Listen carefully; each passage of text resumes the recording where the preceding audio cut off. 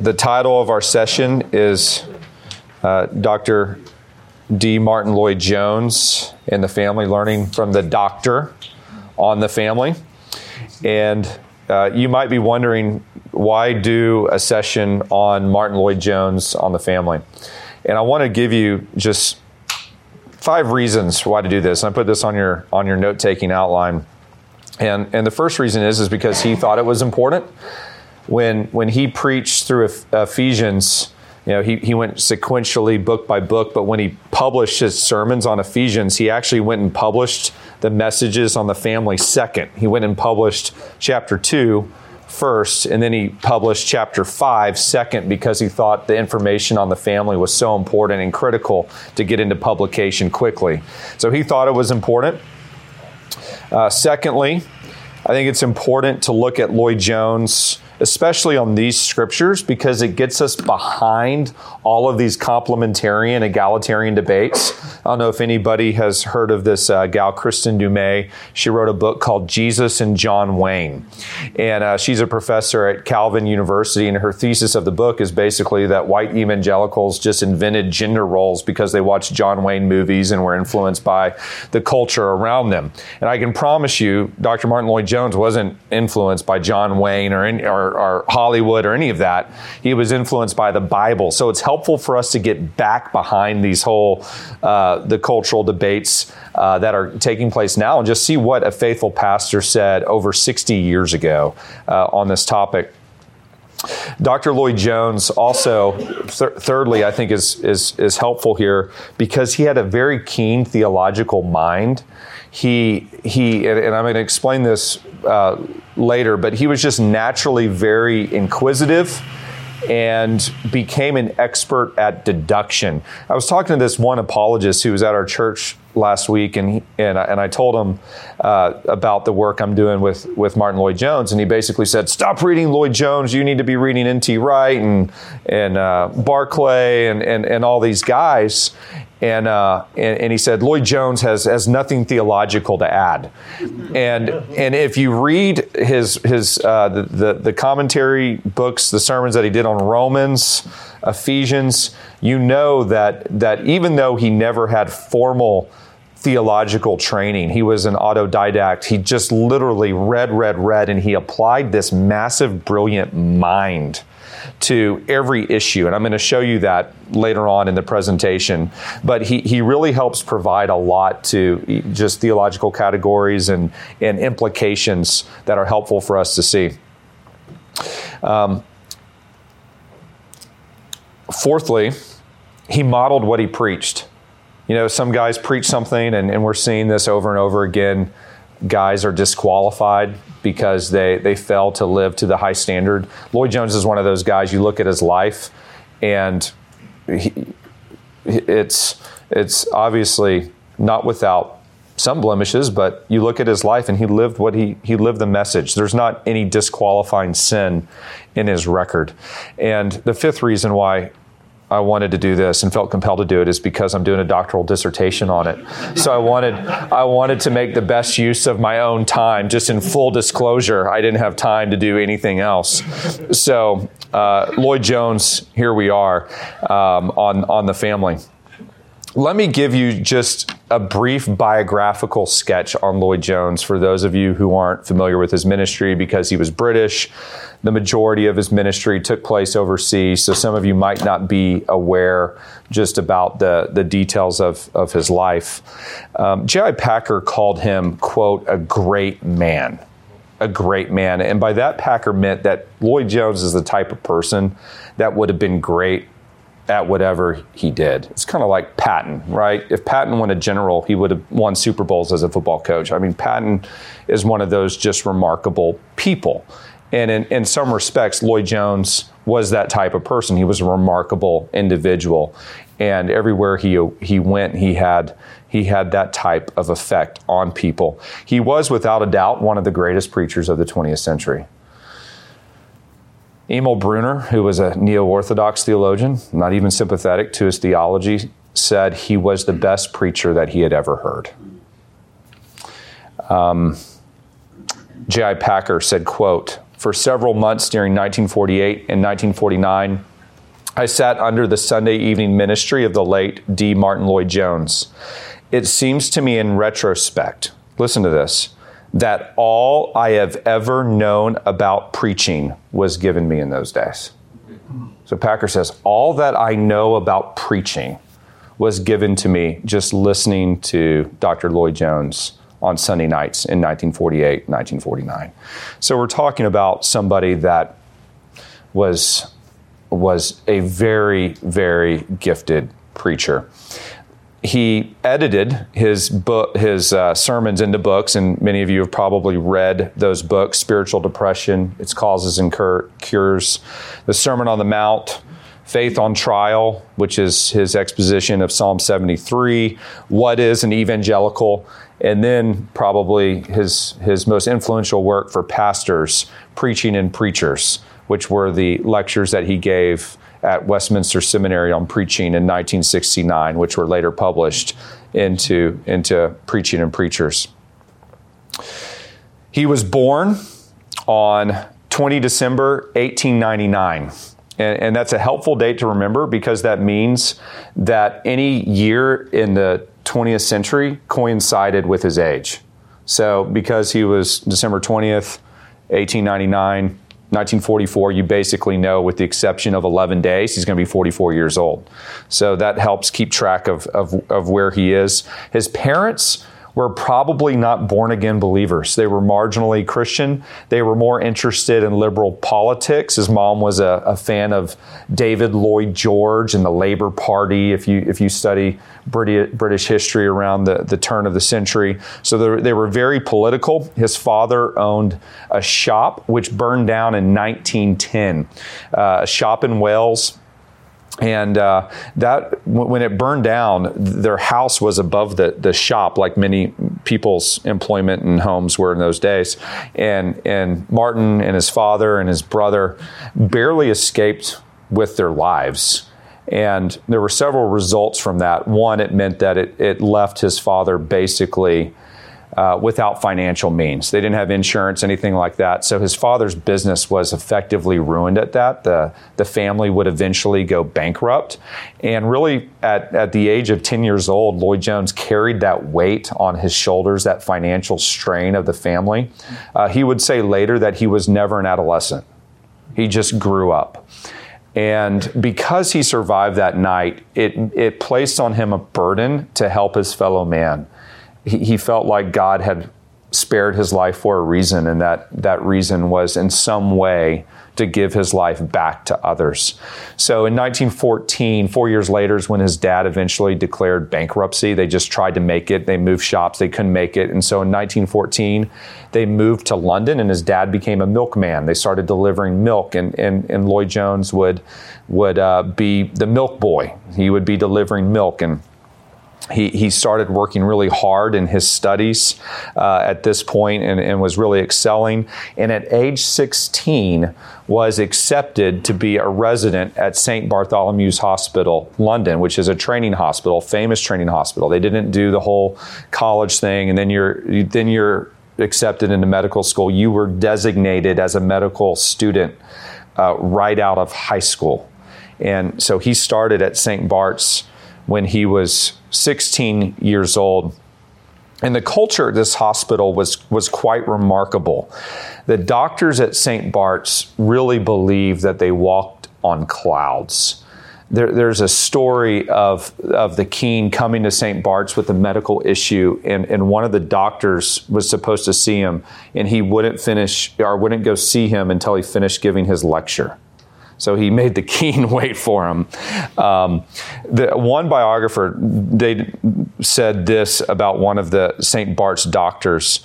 He said they carried a consciousness of effortless superiority. A consciousness of effortless superiority.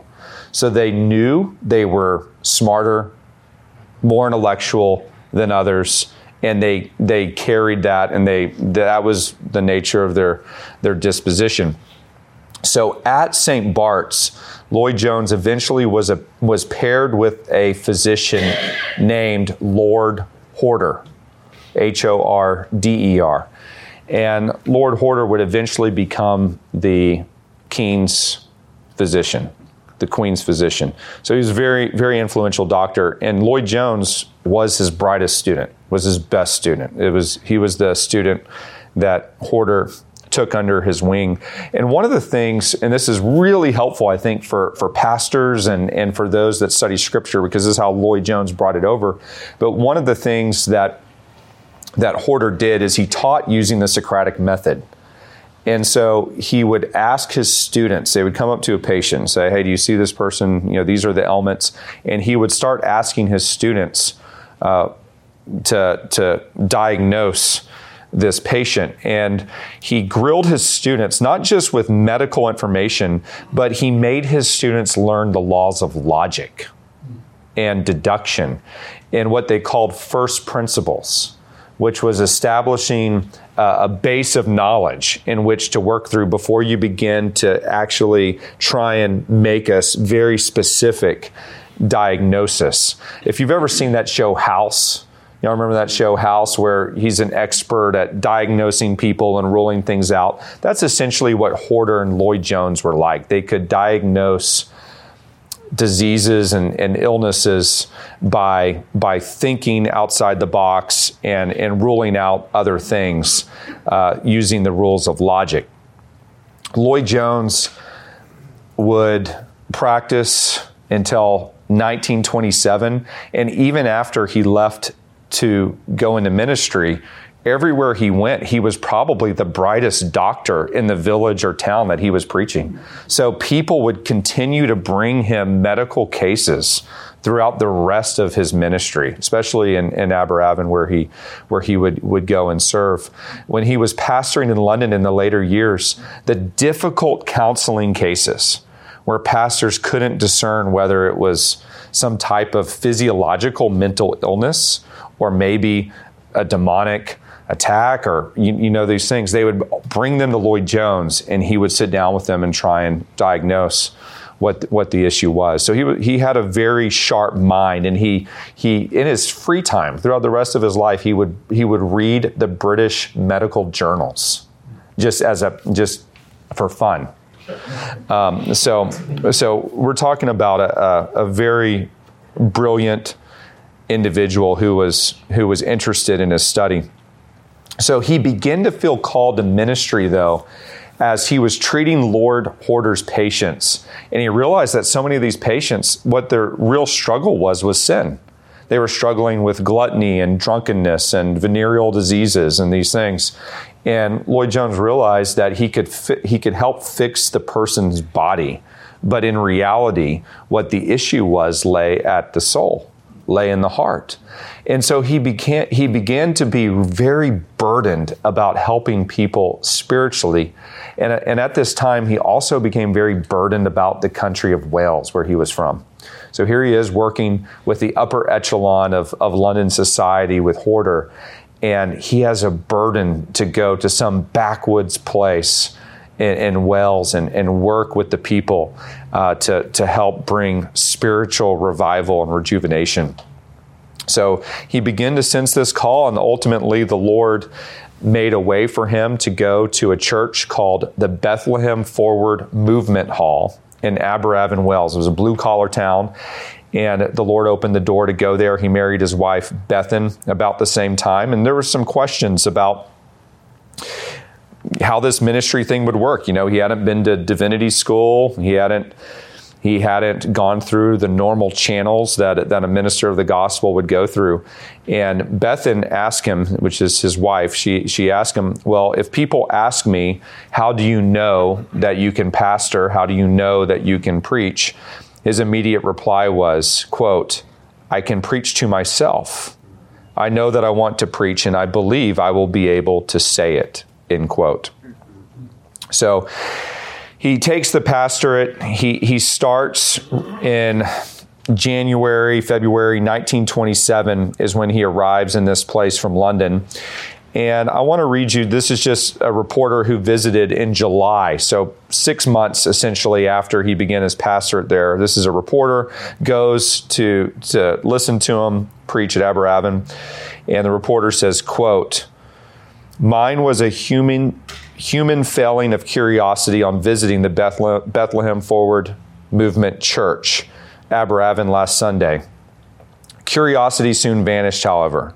The presence of the young doctor in the pulpit, the tremendous zeal revealed in his preaching, the air of great faith and certainty that he carried, all combined to sweep it away. I remain to wonder and to respect. I do not crave the reader's pardon for abandoning my usual manner of writing my impressions and for giving to the best of my ability as much of the sermons as possible. I do this simply because the sermons in themselves were stirring, because Dr. Lloyd-Jones has something to say, and because they are the words of one who has felt himself forced to speak by a greater than human power, end quote.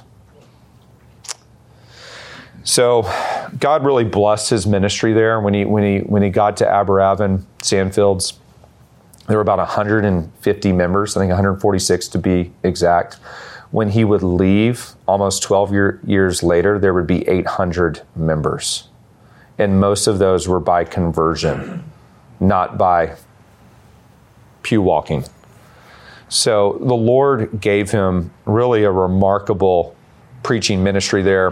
While he was traveling around preaching, you've probably heard the name G. Campbell Morgan. Does that name ring a bell? Maybe y'all have read his commentaries on the Gospels.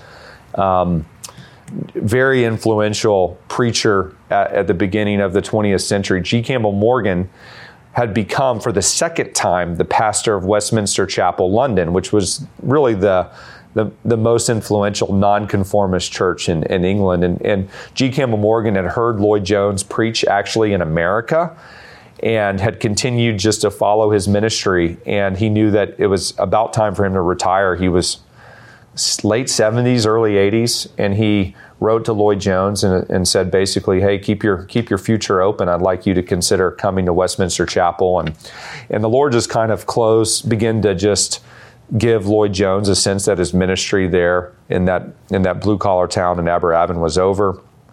And in 1939, just months before the war started, he came to London to co-pastor Westminster Chapel with G. Campbell Morgan. And literally he got there, like I said, months before the war started. And you think going through COVID is tough.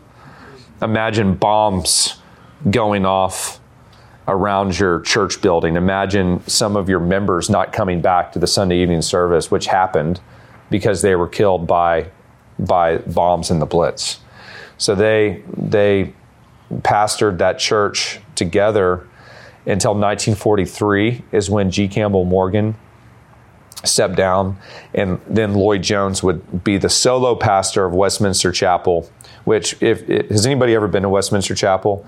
It's literally a mile from Buckingham Palace. So we're talking about right there in the heart of London. It's a very influential church that people would come in, different from Aberavon. People would come in from an hour away on the subways and buses to Westminster Chapel to hear Lloyd-Jones preach. Sunday, what he would do is Sunday morning he would do an exposition primarily for believers. Sunday night he would do evangelistic messages. And then Friday night he would do doctrinal studies. So, he was preaching 3 times a week when he was at the chapel. And more people would come in on Sunday night for the evening service than were even there on Sunday morning. When he would travel to preach, he would take his evangelistic messages that he was doing on Sunday night and go preach. And I heard Sinclair Ferguson once, he was talking about Lloyd-Jones, and he said when he would come to Scotland, he said everybody was amazed by how deep Dr. Lloyd-Jones's preaching was. And Sinclair said, I'd gone to Westminster and I knew what he was doing, preaching his evangelistic sermons. He said, I didn't have the heart to tell him that he was just preaching his evangelistic sermons up in Scotland.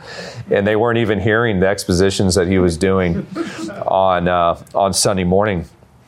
Another story Sinclair told about when Lloyd-Jones came to Scotland when he was a young man. He said the first night that he was preaching, he couldn't go. He had a conflict and wasn't able to make it, but he knew a girl at his church that was going.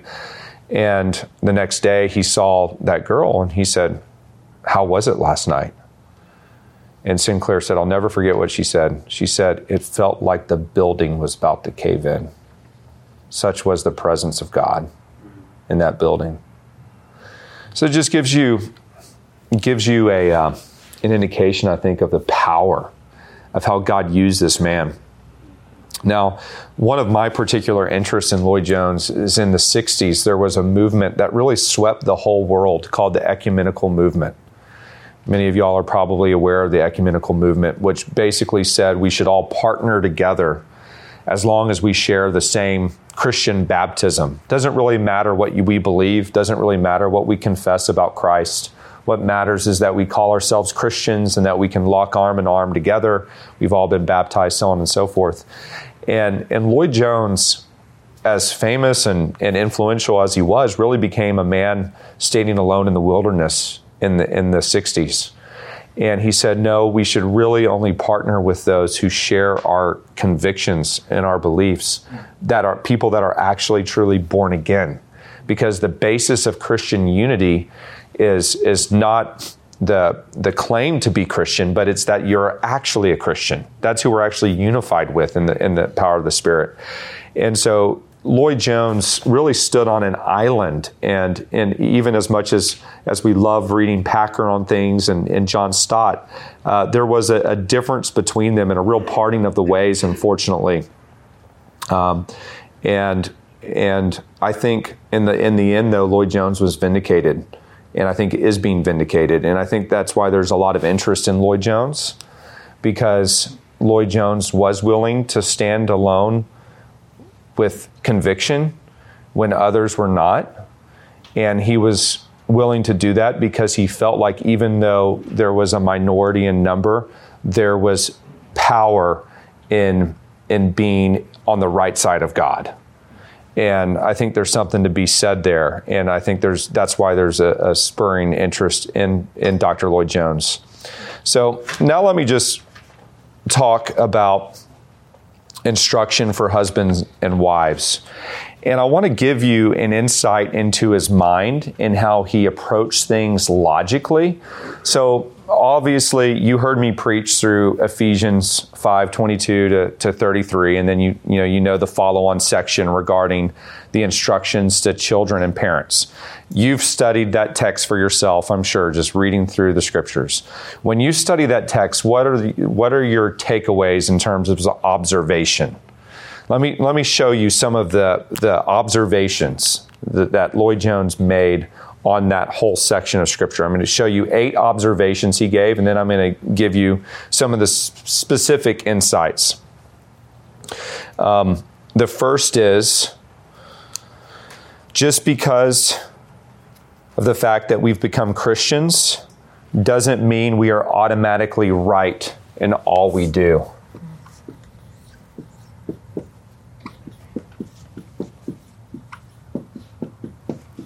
Just because you've become a Christian doesn't mean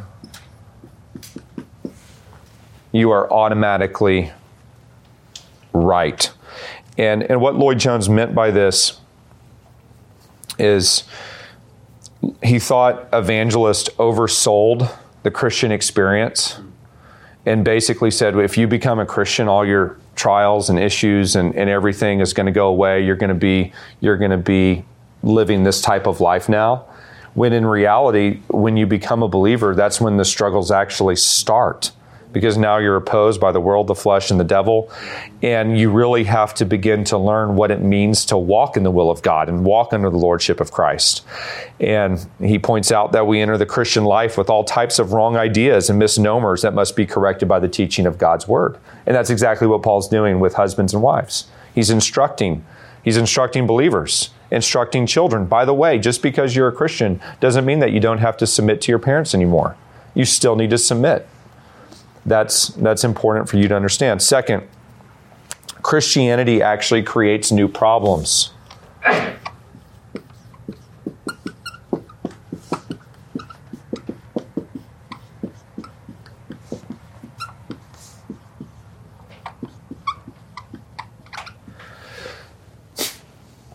Christianity actually creates new problems. Before, you had two unbelievers, theoretically, who are married. Now you have a believer and an unbeliever. They're unequally yoked. You've got a new problem now. You have a child who's born again.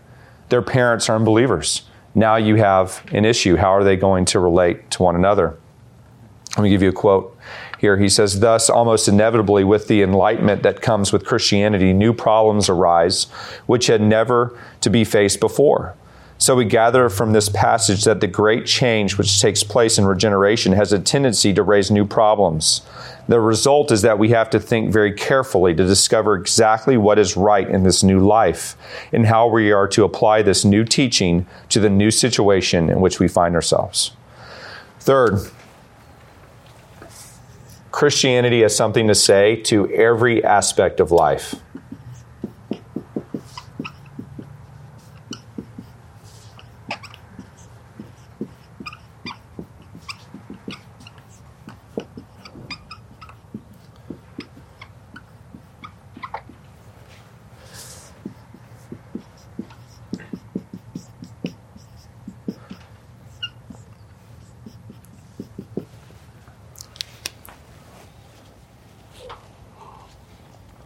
And this is where this whole theological emphasis on the lordship of Christ comes into play. Lloyd Jones almost sounds Kuyperian at this point. He says, quote, there is no aspect of life which it does not consider and which it does not govern. There must be no compartments in our Christian life. My Christianity must enter into my married life, into my relationship to parents, into my work, into everything I am, and into everything I do. So the lordship of Christ is over everything. Fourth, I thought this one was interesting. God's word does not contradict itself.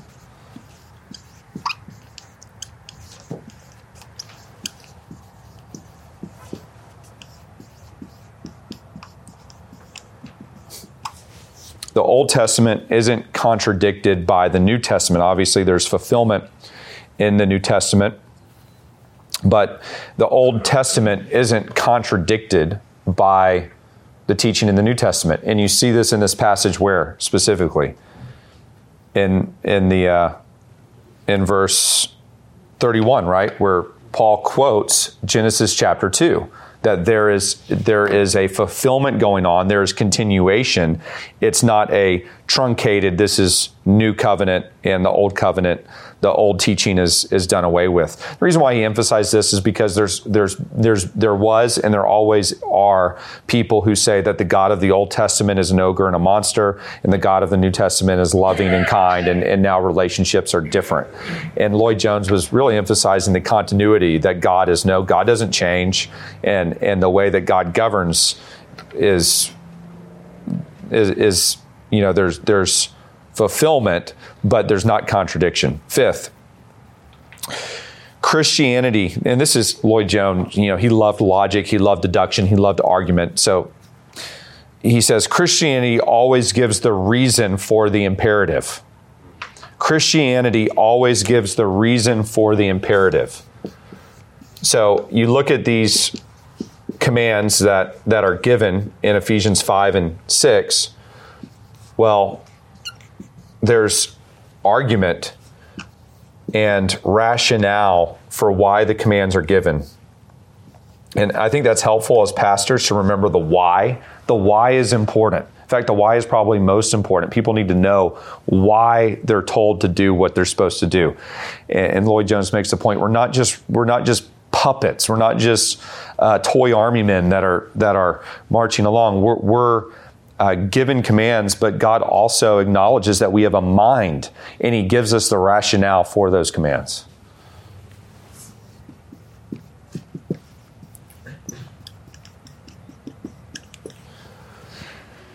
Six is the intricate connectedness between doctrine and practice. The intricate connectedness between doctrine and practice. For Lloyd Jones, doctrine and application are wedded together like bark on a tree. They always go together. Right practice is always grounded in right doctrine and vice versa. Let me give you, this is a little bit of a lengthy quote, but I think it'll be helpful for you. He says, doctrine and practice must never be separated because each helps the other and each illustrates the other. There are certain respects in which the passage we are looking at is, to me, one of the most, he's talking about Ephesians 5 and 6, one of the most astounding in the whole of the Bible. I am not saying it is the greatest, but I say it is one of the most astounding. Here we are in this epistle to the Ephesians in chapter 5, and towards the end of the chapter, what is happening in this part of the epistle? Well, says everybody, you are now in the practical section of the epistle. The great doctrinal section, of course, was chapters 1, 2, and 3. A little came into chapter 4, but now we have come down into the realm of practicalities and ordinary relationships and most ordinary matters. Never was the apostle more practical than he is in your section. Wives, husbands, children, parents, servants, masters. A purely practical section of the epistle. Yet you notice, and have not you always been amazed at this when you have read it for yourself, or when you have happened to be in a marriage service and this section of Scripture has been read? Have you not been astounded and thrilled to the very marrow of your being as you find that the apostle, in dealing with this most practical matter, suddenly introduces us to the most exalted doctrine? In telling wives and husbands how to behave towards one another, he introduces the doctrine of the nature of the church and the relationship of the church to Christ. Indeed, I must go further. In this very section, the apostle gives us his most exalted teaching of all about the nature of the church and relationship of the church to Christ. This is something that we should never lose sight of. So doctrine and application, they go together. They always go together. And there's lots of pastoral implications you could make from that. Normally, when somebody is living a life of sin, there's also wrong doctrine, wrong-headed thinking that is taking place at the same time. And wrong-headed thinking leads to sin. 7, the apostle approaches issues indirectly with general principles. Wait, did I miss number 6? Oh, I didn't write it. So 6 is intricate connection between doctrine and practice.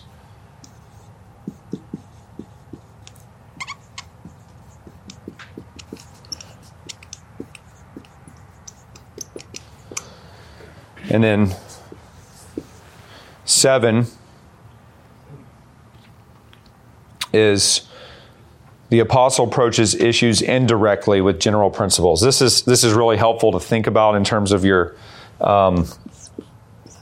exegesis and how you approach a problem.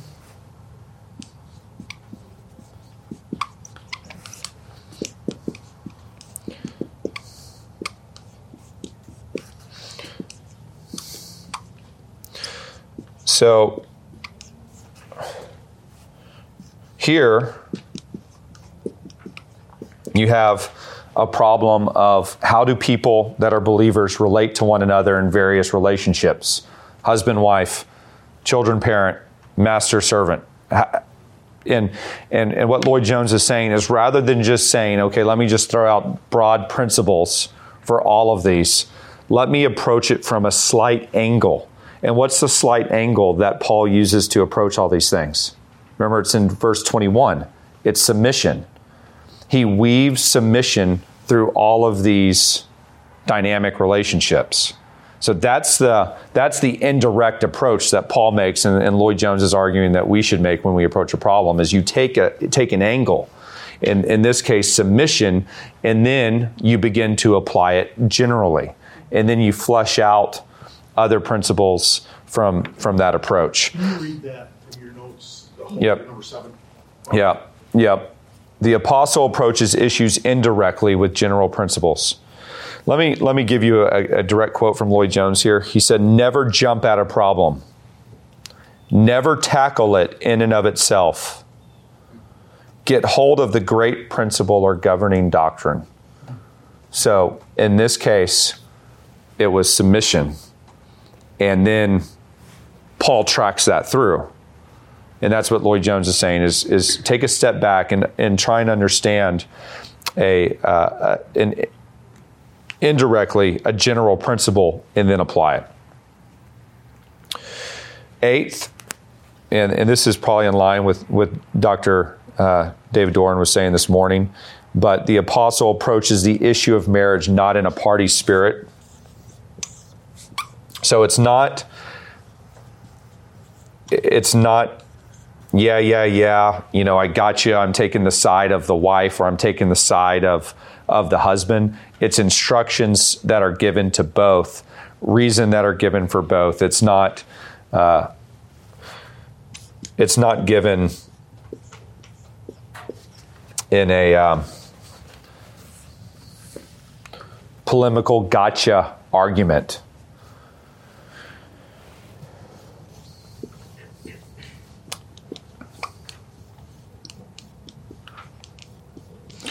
So those were his general observations as he's looking at the whole issue of the family and this whole section of Ephesians. And I want to now focus in on some of his specific instructions that he gave to wives, to husbands. And we could talk some about the instructions he gives to children, but I want to talk about the instructions he gave to parents and give you some helpful insight on some of the things he said to parents. And then if we have time, I'll give you some family anecdotes just of how he applied this personally. So hopefully we'll have time to do that. But let me just give you just some thoughts on how he then approached this in terms of the marriage relationship. So first,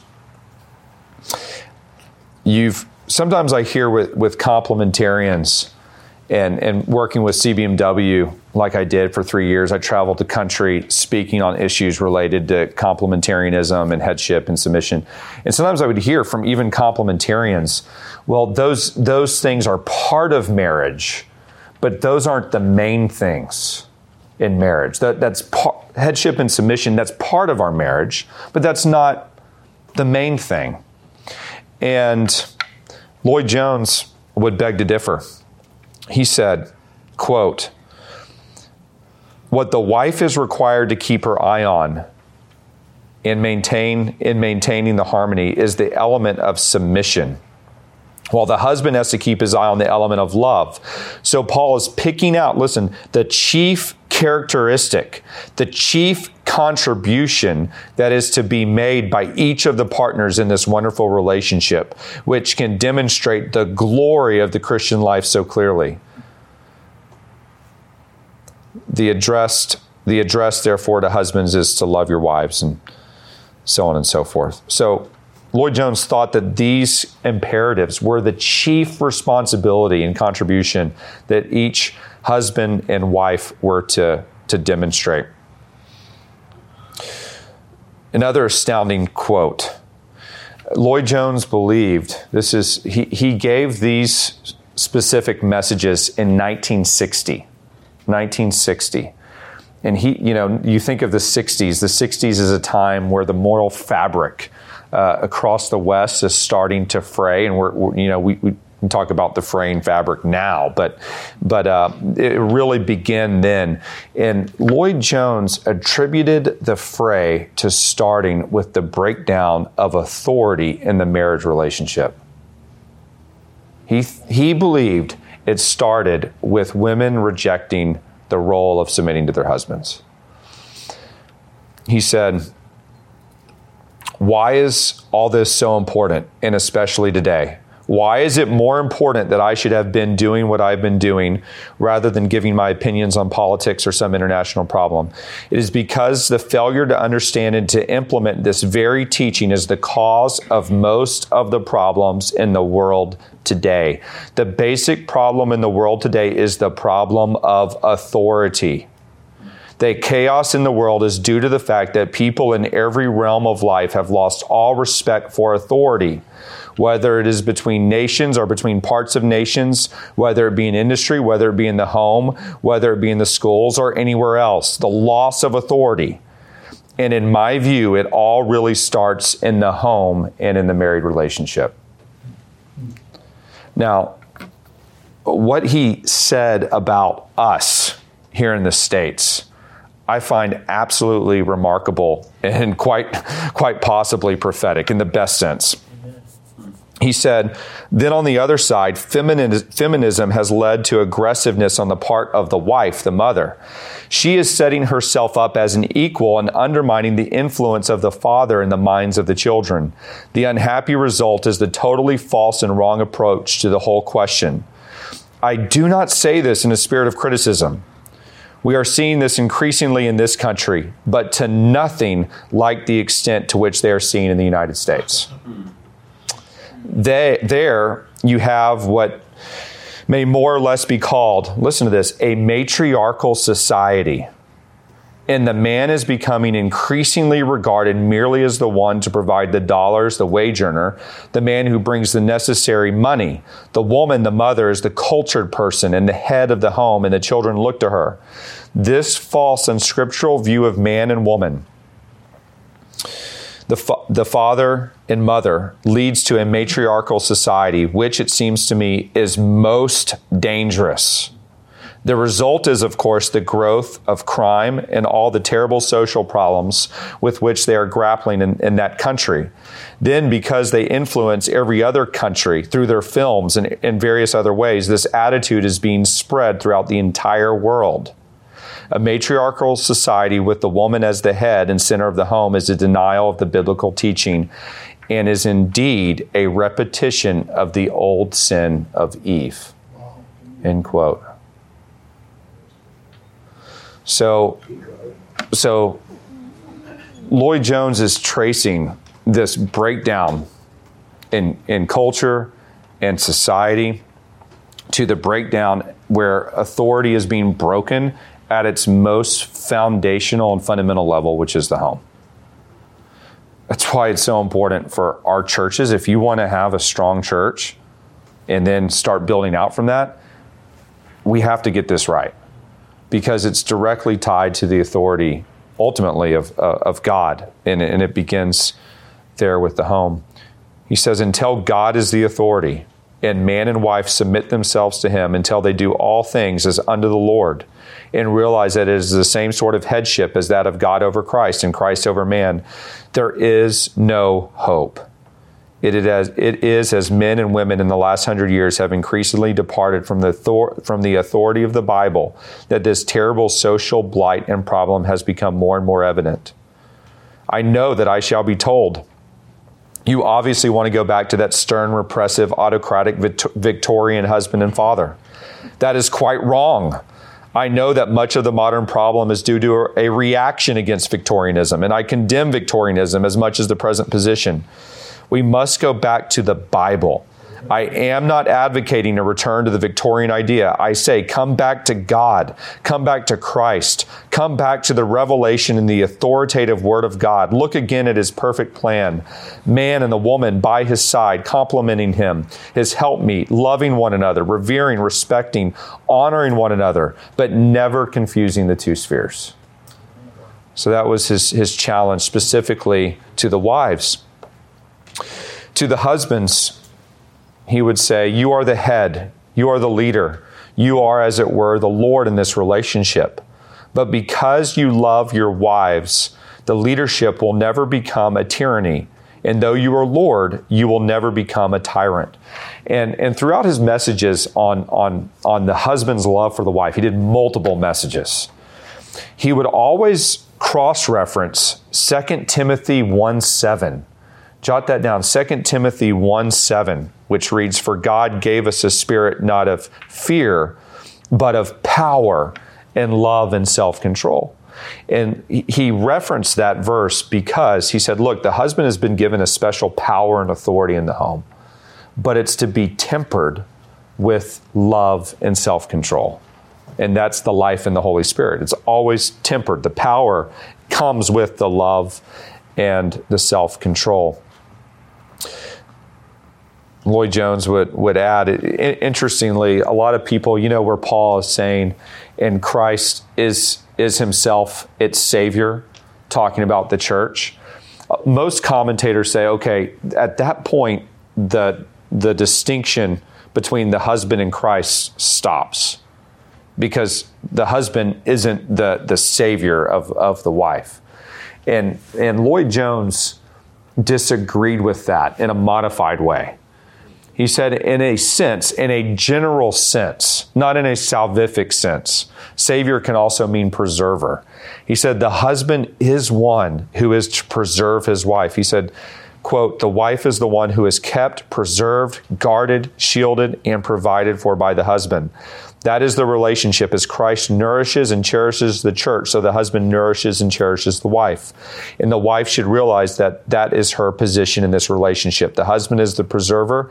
He is the savior of the body. So again, not in a salvific way, but in a sense, he believed that the husband preserved the wife and guarded her, shielded her, so on and so forth. That this was the husband's responsibility.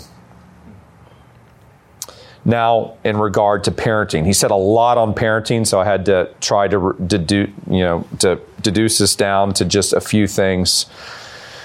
But let me just give you 4 principles that he gave on parenting. First, he said the parents have the responsibility of raising the children in the fear of the Lord, and this cannot be pushed off to any other institution or authority. In Great Britain, there was a big problem, probably still is, with what they call boarding schools, where parents send their kids off to live at an institution and to be raised there and to be schooled there. And Lloyd Jones, I mean, he probably had, you think how many people in London probably had their kids in boarding schools. And he's saying basically, I tell you, if you have your kid in boarding school, you're not obeying this command, that you personally are the one responsible for bringing up that child up into maturity, up into the point where they're ready to make decisions for themselves. He gave advice that the parent is to come alongside the church and help apply the sermons that the children are hearing, to help apply the lessons that they're learning, and to take responsibility. He said it's the most important thing a parent can do is to take the responsibility of that child's rearing in the fear of the Lord under their purview. That was the most important responsibility of the parent. So let me, do y'all have these down? Because if so, I can write these as well. Interesting how reversed that is today, if you think about it. Where you have the role of the church primary in Lloyd Jones' mind, and the family coming alongside the church, where today it is marketed as the church coming alongside the family. Well, I think he would still say that the primary responsibility is, right, the parents. And he's just giving practical advice on how those two authority spheres come together, that the parent, there's obviously the parent is teaching the children, and I'll get into what he thought about that. But one, he would say parents own the responsibility that they're given.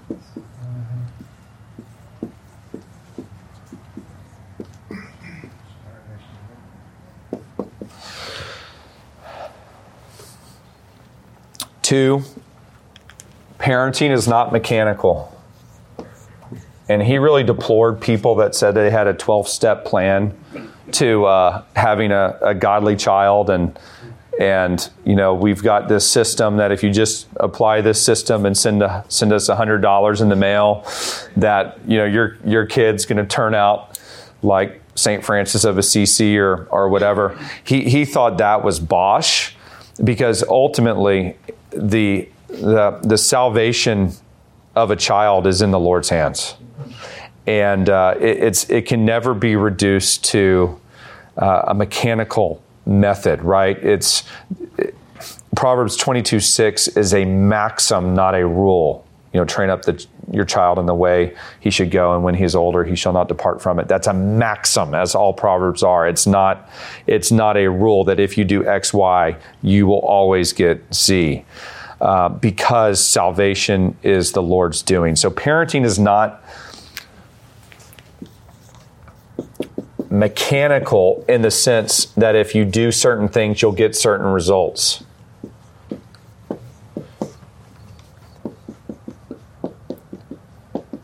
Which means that there's a lot of wisdom involved, doesn't it? In terms of how we approach this. Third, and this is I think a really interesting insight. He says a salvation decision must never be pressed upon the child.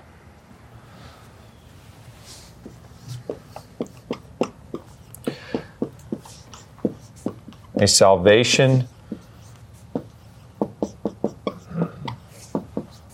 decision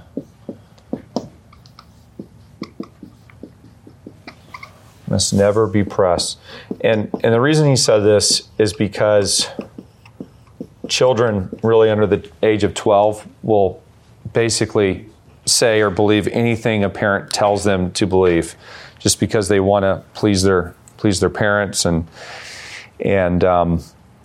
they're not to the point where they can necessarily think for themselves. Let me give you a quote here because I think it'll help just process this. He says, quote, "You are displaying a profound ignorance of the way of salvation. You can make a little child decide anything. You have the power and the ability to do so, but it is wrong. It is unchristian. It is not spiritual. In other words, we must never be too direct in this matter, especially with the child. Never be too emotional. Because at the end of the day, it's the Holy Spirit who must provide the new birth through the Word of God." So he said, be very careful about pressing upon a child to make a, quote, decision and pray a prayer. Because in his experience, he had seen more often was the case, people made professions of faith as children and then later on would renounce the faith, renounce Christ when they were older. So he saw that a lot.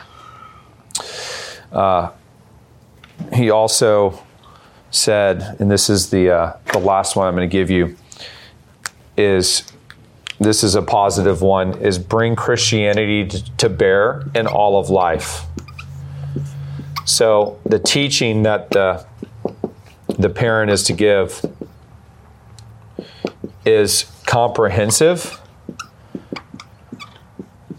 He loved to quote Deuteronomy 6, where Moses instructs the children of Israel to put the law of God on their doorposts and on their wall, and that to speak of the law of God when they're rising, when they're lying down, when they're eating. And Lloyd Jones basically said, what you want to do is you want to talk about God and His lordship in Christ all at every opportunity you can, but not in the sense where you're trying to press your necessarily beliefs upon the child, but you're wanting the child to see how everything in the world relates to God. And then as they grow, they're going to ask questions. And when they ask those questions, you have the opportunity to explain what you believe and why you believe it and why you're different from those in the world. So those were his general instructions on parenting. Now we have 5 minutes. Do y'all want some anecdotes about his life, or do y'all want to ask some questions? What would y'all prefer? Do you want me to tell a few stories about his personal family life, or do y'all want to ask some questions? Yes, sir. I would just like to make my testimony to you. Well put, servant, Lloyd Jones, and Grant Castleberry. You have my vote in God. Thank you, sir. Thank you very much. Thank you, sir. For presenting that so elegantly. Thank you. Touched hearts. Thank you. So did the guy have any problems with family? Yeah. Yeah. Well, let me just tell you a little bit about his family life, because I think y'all be interested to hear. You've heard about the man, you've heard him teach. Let me tell you a little bit about him as a husband, and a little bit about him as a father and grandfather. One, he met his wife Bethan when he was 14 years old, when he moved to London right after that fire. And they went to the Welsh church on Charing Cross Road, and her wife, the Phillips family, her dad was a eye doctor. They sat right behind them in the pew on that Sunday. For him, it was love at first sight at 14 years old. She was 2 years older than him. So she didn't have the time of day for him in high school. She didn't have the time of day. And she had 27 marriage proposals, of which Lloyd Jones was one, and she turned him down. So she turned him down. And when she was 29 and he was 27, she finally agreed that she would marry him. So it took a while. So remember I told you they got married, right there at the beginning of 1927. He started his pastorate that same time, 1927. So they go to Aberavon to Sandfields, and God gives him this incredible preaching ministry. You hear about the people coming to faith and just read crazy things, witches being saved, all sorts of stuff like this. And about a year and a half into the ministry, his wife was doing something out in town. She was riding a bus in town, and there was a deacon on the bus from the church. And he said to Bethan Lloyd Jones, he said, we hear your husband's sermons on the gospel and all these things. It's just amazing to hear. It just, brings us up to heaven. And then the deacon looked at her and he said, but are you saved, my dear? And she went home and she realized that she wasn't actually born again. Now, it wasn't that she was a known unbeliever, but she just realized that she didn't have that joy. She didn't have that true saving faith. And so in a sense, she was brought to faith under her husband's preaching ministry. So she was saved there in the late 1920s under Martin's ministry. Just a couple other interesting things about their relationship. Martin was basically completely useless in terms of practical housekeeping things. Just virtually useless.